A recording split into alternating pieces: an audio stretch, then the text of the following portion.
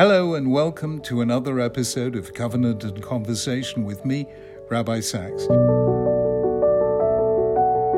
In each new episode, we'll explore a Jewish idea from the Hebrew Bible based on the Torah reading of the week.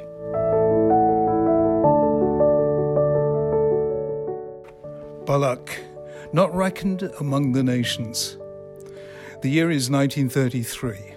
Two Jews are sitting in a Viennese coffee house reading the news. One is reading the local Jewish paper, the other the notoriously anti-Semitic publication Der Stürmer.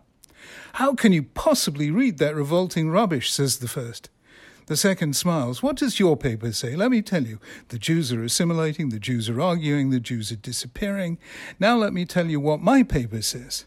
The Jews control the banks, the Jews control the media, the Jews control Austria, the Jews control the world. My friend, if you want the good news about the Jews, always read the anti-Semites." An old and bitter joke, yet it has a point and a history, and it begins with this week's parsha. Some of the most beautiful things ever said about the Jewish people were said by Balaam. "Who can count the dust of Jacob? May my final end be like theirs. How beautiful are your tents, Jacob, your dwelling place is Israel. A star will come out of Jacob, a scepter will rise out of Israel." Balaam was no friend of the Jews. Having failed to curse them, he eventually devised a plan that worked. He suggested that Moabite women seduce Israelite men and then invite them to take part in their idolatrous worship. 24,000 people died in the subsequent plague that struck the people. Balaam is numbered by the rabbis as one of only 4 non-royals mentioned in the Tanakh who are denied a share in the world to come. Why then did God choose that Israel be blessed by Balaam? Surely there is a principle of Megalgalim Zechut al Yedei Zakai. Good things come about through good people. Why did this good thing come about through a bad man? The answer lies in the principle stated in Proverbs, "Let someone else praise you, not your own mouth, an outsider, and not your own lips." Tanakh is perhaps the least self-congratulatory national literature in history. Jews chose to record for history their faults, not their virtues. Hence it was important that their praise come from an outsider and one not known to like them. Moses rebuked the people, Balaam, the outsider, praised them. That said, however, what is the meaning of one of the most famous descriptions ever given of the people Israel? Hein am levadad yishkon, uvagoyim lo yitchashav. It is a nation dwelling alone, not reckoned among the nations. I've argued in my book Future Tense against the interpretation that's become popular in modern times, namely that it's Israel's destiny to be isolated, friendless, hated, abandoned, and alone, as if anti-Semitism were somehow written into the script of history. It isn't. None of the prophets said so. To the contrary, they believed that the nations of the world would eventually recognize Israel's God and come to worship him in the temple in Jerusalem. Zechariah foresaw a day when 10 people from all languages and nations will take firm hold of one Jew by the hem of his robe and say, "Let us go with you because we have heard that God is with you." There's nothing fated or predestined about anti-Semitism. What then do Balaam's words mean? It's a nation dwelling alone, not reckoned among the nations. Ibn Ezra says that they mean that unlike all other nations, Jews, even when a minority in a non-Jewish culture, will not assimilate. Ramban says that their culture and creed will remain pure, not a cosmopolitan mix of multiple traditions and nationalities. The Netziv gives the sharp interpretation clearly directed against the Jews of his time that if Jews live distinctive and apart from others, then they will dwell safely, but if they seek to emulate the nations, they will not be reckoned as anything special at all. There is, however, another possibility, hinted at by another noted anti-Semite, G.K. Chesterton, who we've already mentioned in Balotecha. Chesterton famously wrote of America that it is a nation with the soul of a church and the only nation in the world founded on a creed.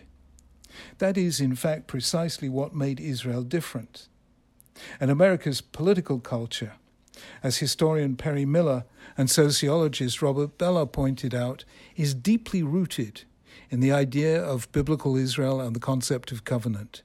Ancient Israel was indeed founded on a creed and was, as a result, a nation with the soul of a religion. We discussed in Balotecha how Rabbi Soloveitchik broke down the two ways in which people become a group, be it a camp or a congregation. Camps face a common enemy, so a group of people bands together. If you look at all other nations, ancient and modern, you'll see they arose out of historical contingencies. A group of people live in a land, develop a shared culture, form a society, and thus become a nation. Jews, certainly from the Babylonian exile onward, had none of the conventional attributes of a nation. They didn't live in the same land. Some lived in Israel, others in Babylon, yet others in Egypt. Later they would be scattered throughout the world. They didn't share a language of everyday speech. There were many Jewish vernaculars, versions of Yiddish, Ladino, and other regional Jewish dialects. They didn't live under the same political dispensation. They didn't share the same cultural environment, nor did they experience the same fate. Despite all their many differences, though, they always saw themselves and were seen by others as one nation, the world's first, and for long, the world's only global people. What then made them a nation? This was the question Rav Saadia Gaon asked in the 10th century, to which he gave the famous answer, "Our nation is only a nation in virtue of its laws, its Torot." There were the people defined by the Torah, a nation under the sovereignty of God. Having received uniquely their laws before they even entered the land, they remained bound by those self-same laws even when they lost the land. Of no other nation has this ever been true. Uniquely then, in Judaism, religion and nationhood coincide. There are nations with many religions. There are religions governing many nations. Only in the case of Judaism is there a one-to-one correlation between religion and nationhood. Without Judaism, there would be nothing except anti-Semitism to connect Jews across the world.